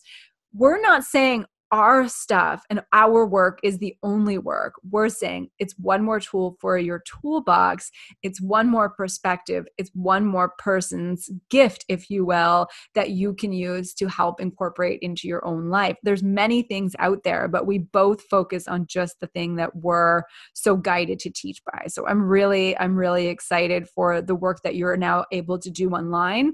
And I'm really excited now for the work I'm able to do online, because we can reach so many more people than we ever could before COVID, when all we were doing was in-person workshops. So yeah, I'm really excited for what's to come. And we will do one together again when we can figure out how to do it online together from different provinces. We will. Or when I'm allowed to, I'm just going to come to Ottawa and stay for a week. Exactly. We will, I promise, record a workshop where we incorporate both of our gifts and both of our tools and practices, because I think that would be so powerful. It would probably be about 12 hours, but it would be worth it. Well, thank you so much. I'm now going to say goodbye. And thank you so much. And I will put all of Jolene's contact information in the show notes for you. Thanks, Jolene. Thank you so much. Bye. Bye. I'm always so sad when the conversation with Jolene ends, because I love the conversations that we have. Oftentimes we go into like the deep rabbit hole when we have conversations, especially around something that we're so passionate about, which is emotions and personality and behaviors, like where we can just really go off track and in multiple different directions, which I love. Having conversations that matters is so important. Like, listen, I'm very aware that we're not solving the world's problems with one podcast and one conversation, but we can make the world a much better place and have an impact and create solutions to problems that we have in the world by having these types of conversations and having them consistently. And then we have the conversation with each other, and then you're having the conversation and you're going to take that conversation with someone else, and then it has a domino effect. And that is the whole reason and purpose and meaning behind Contagiously Positive. So as I promised, I'm going to share with you a little exercise you can do to help you when you're experiencing an emotional or mental reaction to an external stress. So I call it the emotional scale, and I teach it in every single workshop. So this is an inside view into one of the exercises and practices that I share in all of my digitized workshops that are at my website, contagiouslypositive.ca, and that I also share and work through with my clients. So this is one of my favorites, and it's always the first that I go to because, again, stress is an inside job. And when we remember that, we are able to work at recalibrating what I call our compass, which is our emotions, back to our true north, back to feeling the way that we want to feel while not bypassing the way we are currently feeling. We all have a compass that guides us, and it guides us in our decision making, and it guides us in our behaviors and our attitudes and our actions and our reactions.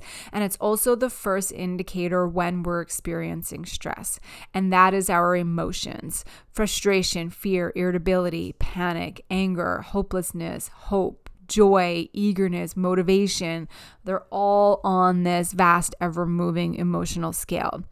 And we use the emotional scale as our guide because sometimes when we are stressed and that stress continues to compound and gains momentum, it's really difficult to name how we're even feeling because we're so frustrated and we're so upset, and we've gone down the rabbit hole so far that we find ourselves saying, I not only can I explain how I'm feeling, I don't even know how I'm going to move out of this feeling.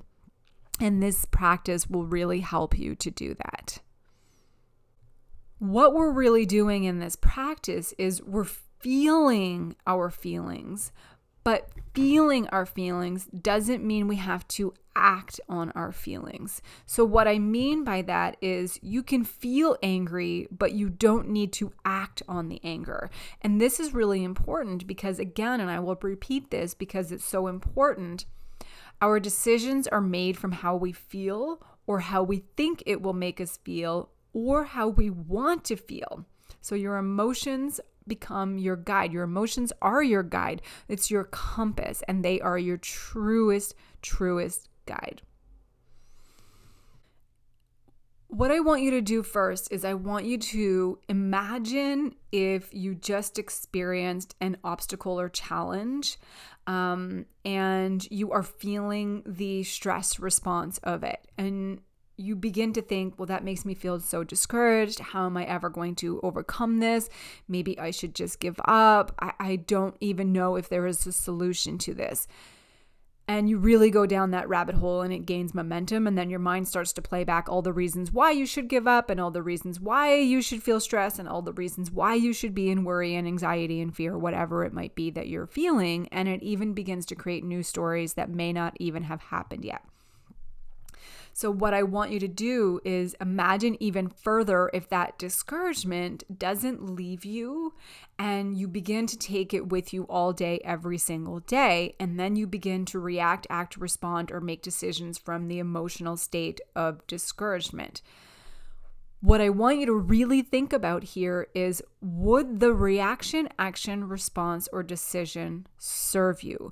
Would it be the compass that you would want to follow? Would it take you further away from the mental and emotional impact that the external stressor is having you, or would it compound that reaction, that mental and emotional reaction even more, heading you down the rabbit hole of stress, and now you begin to take up permanent residence in Stressville? Nothing is wrong with being discouraged because, as we've already talked about at the beginning, most of us are going to experience obstacles, things that get in our way. We're going to experience challenges. We're going to experience problems. We're going to experience sadness. We're going to have those moments in our lives. Things happen. Life happens. But how often are we left feeling worse for what we did or didn't do in that discouraged state? I'm just using the feeling of discouragement as an example. We have a vast, ever-moving emotional scale. We feel all the feels. So feeling the discouragement doesn't mean you have to act on it or not act on the discouragement. Feeling the anger doesn't mean you have to act on the anger. Feeling The frustration means you don't have to act on the frustration. And again, this is important. I'm going to repeat this because this is something that I really want you to remember. Most of the decisions that we make are made from how we want to feel or how we think it will make us feel and how we are currently feeling. So many of us have been experiencing a lot of emotions based on the stress of 2020 because the COVID-19 pandemic left us experiencing so many unknowns, and that ignites our stress response so much. We felt frustration. We have felt fear and hopelessness and sadness and discouragement. Like we have been feeling all the feels. Very normal emotions to an abnormal, stressful situation. So we do have this ever-moving, vast emotional scale. And I teach this in the workshop, and I use one that I have found from this really beautiful book called Ask and It Is Given by Esther and Jerry Hicks. And they describe the emotional scale with 22 emotions. So again, this is an emotional game. So obviously I'm not able to show this to you in a slide because we're not doing this in a video. So I have put the 22 emotions for you in the show notes so that when I take you through the exercise, you can actually use this as an example to guide you through it. And as always, during our lives, we're either moving down the scale or we're moving up the scale, depending on what we're experiencing in our lives, especially when we have external stressors or challenges. Hello, 2020, right? So what I want is for us to be able to be in the driver's seat of our emotions, which means feel the normal emotions of frustration or discouragement or disappointment or worry that the external stressor is causing us to experience.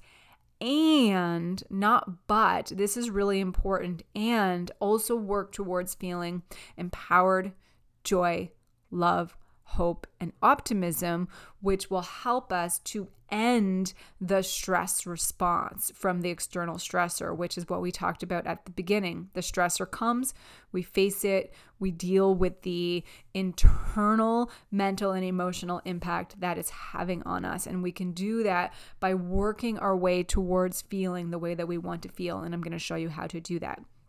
So instead of feeling like we have to choose just one, or taking up permanent residence in one that doesn't feel good to us and doesn't support us and compounds our stress response even more, where we feel like we're constantly like a gazelle being chased by a lion, never receiving that relief, if you will practice navigating your way through the terrain. And it is a practice. So when you're being triggered by a stressor, a challenge, an obstacle, anything that might make you feel like what you desire is impossible, or your limiting beliefs start to come up, or you're stuck in this unknown and change just keeps happening to you, you can use the emotional scale to help you to make decisions that align with how you want to feel or how you would prefer to feel. So I'm going to take you through the steps on how I practice this, and I'll use an example of an obstacle that I experienced in my business that caused me to feel stressed out. And I didn't want to take up permanent residence in that stressed out state because I knew that it wouldn't support the changes that I was going to have to make in my business. So step one is claiming how you feel. So the first month in March, after the stay-at-home order was issued right at the beginning of COVID-19, I was feeling intense discouragement. I had lost my biggest revenue earner, and that was in-person events and workshops and speaking engagements. And I didn't know when or if they would come back in 2020. And as I record this, they didn't come back. And around early April, I knew that I needed to take these workshops and convert them into online workshops like I did with the two that I've already completed. And I had to do that because it could be another 12 months before I could be in person again. I can't wait 2 years before I make the shifts I need to make to bring revenue into my life and into my business. But at that time, I really had no motivation, and I was just feeling so discouraged by having to shift my goals, by having to shift my business and feeling really stressed out that I wasn't going to achieve my revenue goals and just feeling really discouraged with all the work that I was going to have to do to achieve my new revenue goals. And I needed to set them. I needed to do it. It's not like I could just sit back. I had to make the necessary shifts in my business, stress included, fear included, worry included, because I needed to shift where those revenue portals were going to come in from. So each day I'm looking at my endless to-do list and I'm looking at all the things that I needed to do to start bringing in revenue. But it felt like I was climbing this endless stairwell and I wasn't feeling enthusiastic about doing it because it takes a lot of work, and in person just always feels better for me because I'm an extrovert. But instead of bypassing, and this is so important, instead of bypassing these very normal emotions that I was feeling in a very abnormal, challenging, stressful situation, I simply just started with claiming how I was feeling. And that is the first step. And I always say this, and I write this often, and I talk about this often: claim it before it claims you. So I simply said to myself, because I truly believe that the way we speak to ourselves matters. And I said, I'm feeling so discouraged. I'm feeling so discouraged about everything that I need to do, and I just don't know where to begin. And that's okay. That's okay. And I just felt what I was feeling, and I acknowledged what I was feeling, and I claimed it, and I just looked at what was in front of me, and I simply asked myself, what is one step on that very, very big staircase that you can take to open up a new portal of revenue for your business? So by claiming it, I was instantly able to shift my emotions. It was just a little micro shift, but it was significant enough because it helped me to remember and to acknowledge that what I was feeling was okay. Of course, I was feeling discouraged. Look at what's happening in the world right now. I had to do something really hard, even though I know that I can do hard things, but it doesn't make it any easier. And I just said, you have a lot of work to do. You have a lot of work to shift your revenue goals. You weren't ready for that. So that's okay too. So right now you're at the state of you have to get ready to be ready. What is the first step that you can take? And by having this conversation with myself where I claimed it all without shame, without, self-sabotage, it made me feel just slightly better. Even a little micro step is better than nothing. And I didn't go straight to how I wanted to feel, and I didn't go straight to completing and doing all the things that I needed to do, but that is okay. I went from feeling discouraged to frustrated about what was happening around me, what is happening in the globe, the effect that it's having on me, my personal and my professional life. And I normalized my emotional response to the external experience. I cannot control my external circumstances. I have no control over COVID-19, but what I do have is the ability to normalize my emotional response to it and make a decision. Am I going to take up permanent residence in this state of discouragement? And that is step one. Claim how you are feeling. Step two, this is usually the simplest, is just simply to acknowledge how you want to feel. So if our emotions inform our decisions, and they do, then the second step is just simply to acknowledge how you would prefer to feel. So in my case, using the example that I've been sharing with you, I don't want to feel discouraged. I don't even want to feel frustrated, even though both are okay and very normal. But again, I don't want to take up permanent residence in it. I looked at that emotional scale. So I have that scale like right up on my computer because it's just a really good guide for me to help me to understand that this is the thing that I have control over. And all of them are normal and they're all a part of us as a human being. And I looked at the scale and I'm like, well, I would much prefer to feel enthusiastic about the changes that I need to make in my business and the changes that I need to make in how I reach my revenue goals and the new portals I need to open by digitizing my workshops. And I would much prefer to feel eager to do the work that needs to be done. But really what I want is I want to feel empowered that even in this difficult situation, I'm able to shift my business and generate new income streams for myself and my family and still serve my community, but just in a different way. Wow, like that was such a powerful conversation to have with myself. And I truly highly recommend you speak to yourself in this way. Again, not bypassing how you are feeling, but really being conscious of how you want to feel and why, the impact that it's going to have on you and how powerful you actually are. Step 2 is the easiest. How do you want to feel instead of how you are currently feeling? Step 3, this is where the challenge comes in and where you really need to be motivated to your practice.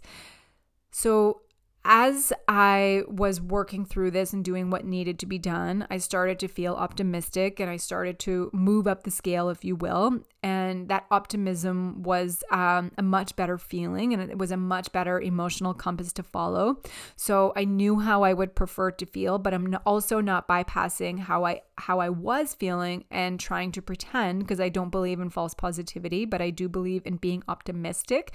And I also believe that what we resist persists, which is why step 1 is so important, which is claiming it so it doesn't claim you. So using step 2, I use that as my guide. I use how I want to feel simply as my guide. So I'm able to think about and plan around the actions, including my thoughts and including my attitude, including my decisions, including my reactions and responses on what I could do to move up the emotional scale and to make decisions that would help me strengthen my emotional, mental muscles while guiding me towards the new revenue goals that I need, the new revenue portals, if you will, that I need to open these digitized workshops so that I could achieve my revenue goals, so I can put food on the table for my family and I can keep doing this work for all of you. So when I was making decisions from the place of discouragement, I wasn't taking any action. And I wasn't taking any action because I was stuck in a woe is me. I was stuck in coming up with a problem for every single solution, coming up with all of these excuses. And I was stuck saying there's no way I can take all of these in-person workshops and make them digital. Who's going to buy this? Who's going to want this? Like, I was also doing a lot of busy work saying, you know what, I'll just wait until I'm feeling better and I'm in the mood. But the thing is, I'm not getting in the mood. I'm not getting motivated and feeling inspired because I continuously continuously was making decisions from the way I didn't want to feel, from the state of discouragement. And that just made me feel more of what I was feeling because I was continuing the same cycle. And that was also making me move down the scale even further because now I'm starting to feel guilty. Now I'm starting to feel worried. Now I'm starting to have anxiety because money is starting to run out, and then my self-worth starts to come into question. My confidence began to drop, and all of this fear came at me because now I'm experiencing financial stress, and that did not feel good.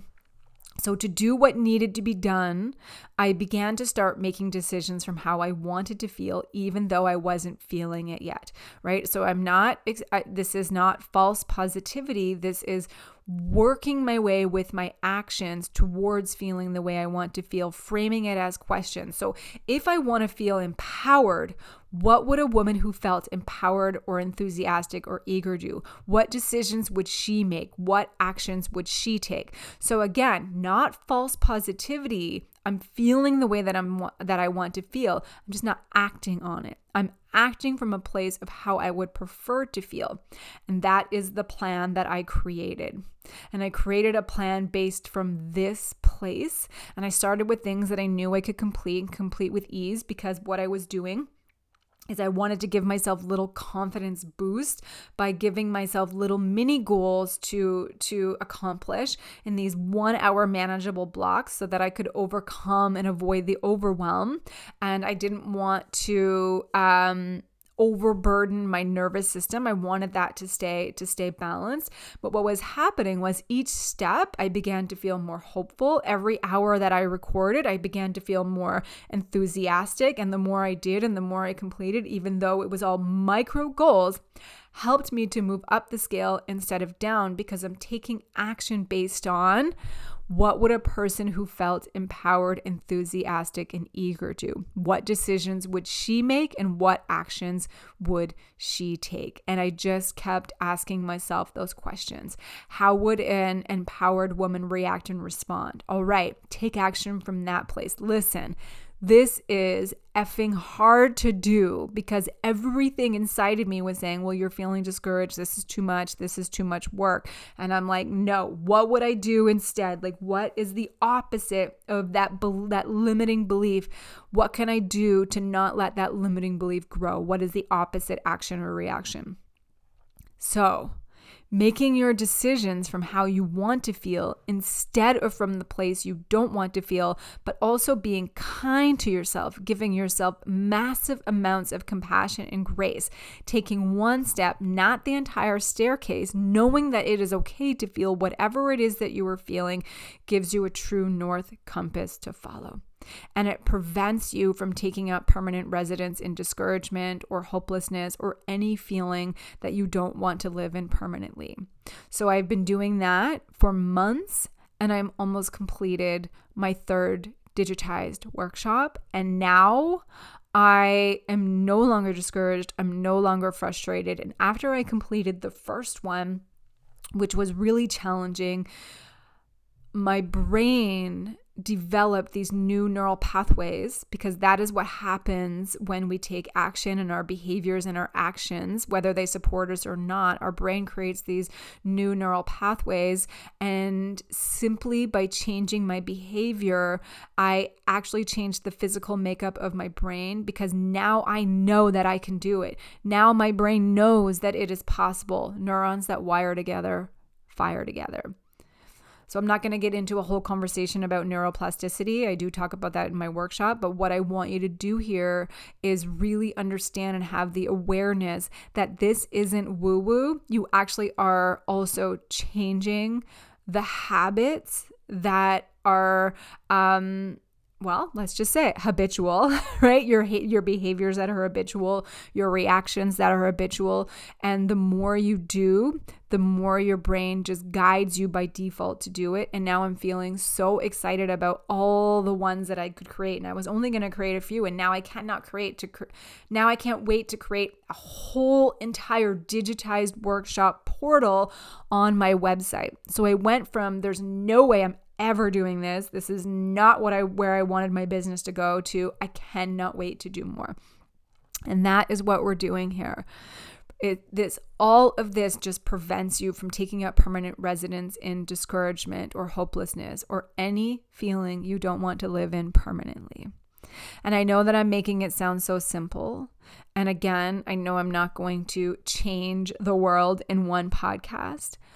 But I believe this conversation is so important, because even though the practice is simplistic, it's not always easy. And that is why I keep repeating that word, practice, because that is what it is. And I can't say that there haven't been many tears during 2020 while I shifted my business goals and opened up the new portals that I needed for revenue to come in, the revenue that I lost. And I can't say there hasn't been worry or fear or, nights when I've woken up in the middle of the night. But what I do know and what I can say is that I'm no longer at the bottom of the staircase wondering how I'm going to get it all done. So we hear all the time, just take one step at a time. And I know how annoying that sounds. And it frustrated me through all of this process as well. And I'm sure it will throughout as well. But as annoying as it is so true. You're going to get frustrated. You're going to compare yourself to others. You're going to get stressed out. You're going to fall down the rabbit hole of worry or anxiety. But if you just take that one emotionally aligned action step per day, even the tiny ones that seem so insignificant, one day someone else is going to be looking up at you while you're at the top of the staircase wondering how you got there. And you're going to be able to share your knowledge and share your lessons and share your wisdom with them. So if you're right in the middle of having a stress response, if you're just full of external stressors just trying to take you down, cry if you need to cry, give up for a few days if you need to, get angry if you need to get angry. All of those feelings are important. They all matter. You feel it, it matters, period. But I promise you, with this practice, including any others and all others that you're going to gather in your toolbox, because there are so many, not just this one, you will get there. And sometimes you might fall down, and sometimes it's going to look unpretty, and sometimes you're going to fall and you're going to have your dress over your head, but you will continue to climb. So I'm just going to check the time. We're 28 minutes in. I'm going to do something. I don't mind spending a little extra time. Usually what I do when I do this workshop, when we're in person, is we do this exercise together and you get to ask me questions and I get to guide you through it. And I love that. That is the one thing I miss about doing in-person workshops. What I want you to do is I actually want to workshop this with you right now here on the podcast. And we're just going to recap these steps together and we're going to workshop it together right now. So what I highly recommend is either come back to this and do it later when you can. But if you can right now, grab a notebook, grab a pen and paper, and let's do this right now. And if you have any questions, just send me a message. I'll guide you through it, or go and take either my emotional management workshop, which is beautiful and digitized, or my Unleash Your Limiting Beliefs workshop, because both of those are a really beautiful place to begin when you're overcome with external stressors that are causing you to feel the negative emotional and mental impact that it's causing you. So let's do it together. All right. Step 1, if we're recapping, that's really simple. Claim how you're currently feeling. So take a look at the emotional scale. I put it in the show notes for you. And again, a really beautiful book is Ask and It Is Given by Jerry and Esther Hicks. It does come at it from a more spiritual perspective, so I will just let you know that. It does come from the perspective of being very spiritual and connecting with the universe. So if that doesn't resonate with you, just use this practice, because in this practice, we are taking that spiritual practice, but we're using it to program our brain to work for us instead of against us by developing new neural pathways. So take a look at the emotional scale, and if you could put a name to how you're currently feeling, whether you're in a stressful situation or not, where are you on the scale? So just all you're doing here is you're taking full responsibility for it. No shame, no self-sabotage. You're giving yourself grace because, as I keep saying, you feel it, it matters. Just claim it so it no longer claims you. You're not bypassing it, you're claiming it, because remember, what you resist persists. Step 2, this is the easiest. In the situation you are currently in that is causing you to experience that mental or emotional, even physical response, how do you want to feel instead? Easiest peasiest. Step 3, what actions, reactions, responses, or decisions can you and would you take if you felt this way? If you felt what you wanted to feel in step 2, what actions, reactions, responses, attitude, or decisions would you take to feel this way? What do you need to do to feel this way? Decide what you really want, and then be purposeful and deliberate in getting it. And it's going to mean you're going to have to resist every single urge to take action on how you're currently feeling, and instead take the action on how you want to feel, what that person would do. So what I encourage you to do is to establish daily routines, even little rituals that will help you to keep your emotional compass calibrated and just continuously moving towards what you want, even if it feels slow. And if you fall back and you go backwards for a little bit, that's okay. Recalibrate your emotional compass. Go back to number 2. Ask yourself that question from step 3. What actions, reactions, responses, or decisions, would you take if you felt this way? And then move forward again. And just keep the image of one step at a time in your mind, not the entire staircase. And then you're aligning yourself with actions that allows you to feel even just slightly better. And that is what we're doing here. It's about those little micro steps, those little micro behavioral changes, those attitudinal changes, all micro, because it's the micro ones that compound. And it's a process of consciously being aware of how you're feeling and then deciding if you are okay with where you are. And what this does is it puts you in the driver's seat of your life, where you are consciously seeing where you are moving up or down the emotional scale. And it doesn't matter where you are. What matters is, are you okay with where you are? Whatever you feel it matters. There's a purpose for all of those emotions that we experience as a human being. But the question is, are my current emotions, actions, thoughts, reactions, responses, and decisions supporting my goals, supporting the way that I want to feel, or supporting my stress management process, my stress management practices? Or are they making me feel even more stressed out? So using the emotional scale, especially using it as your compass to guide you when things aren't feeling right, is what will help you to recalibrate, not just back to how you want to feel, but back into forward motion towards your goals, forward motion towards who you want to be, what you want to do, and even what you want to have. And no guilt, no shoulda, coulda, woulda, no wish I had, no self-sabotage, just simply pushing the reset button and starting again. So I will end with one final share. We do this practice, and why I keep calling it a practice is because it is consistent. This is big. What worked yesterday? What was a yes yesterday? What helped you yesterday may not be what works or be a yes or what you need today, and that is okay. And that is why we turn to these practices and we recalibrate and we do it again and we go through those steps again. And I say this because sometimes life happens and we change and what we need changes and how we feel changes, and we have no choice but to recalibrate because life has happened. Like, hello 2020, right? So whether it's stressors in your career, in your relationships, in your health, with your finances, you're going to be able to use this simple practice and any others that are in your toolbox, or any others that I talk about, any others that you gather to help you along on your journey. So this is just a tool for your own personal life toolbox that you can turn to when you need to take a different path, when you need clarity, or when you are feeling emotionally and mentally stuck. You can just use it if it resonates with you in that moment to help you recalibrate. But I'm going to end right here.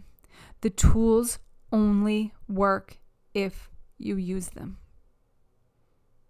The tools only work if you use them.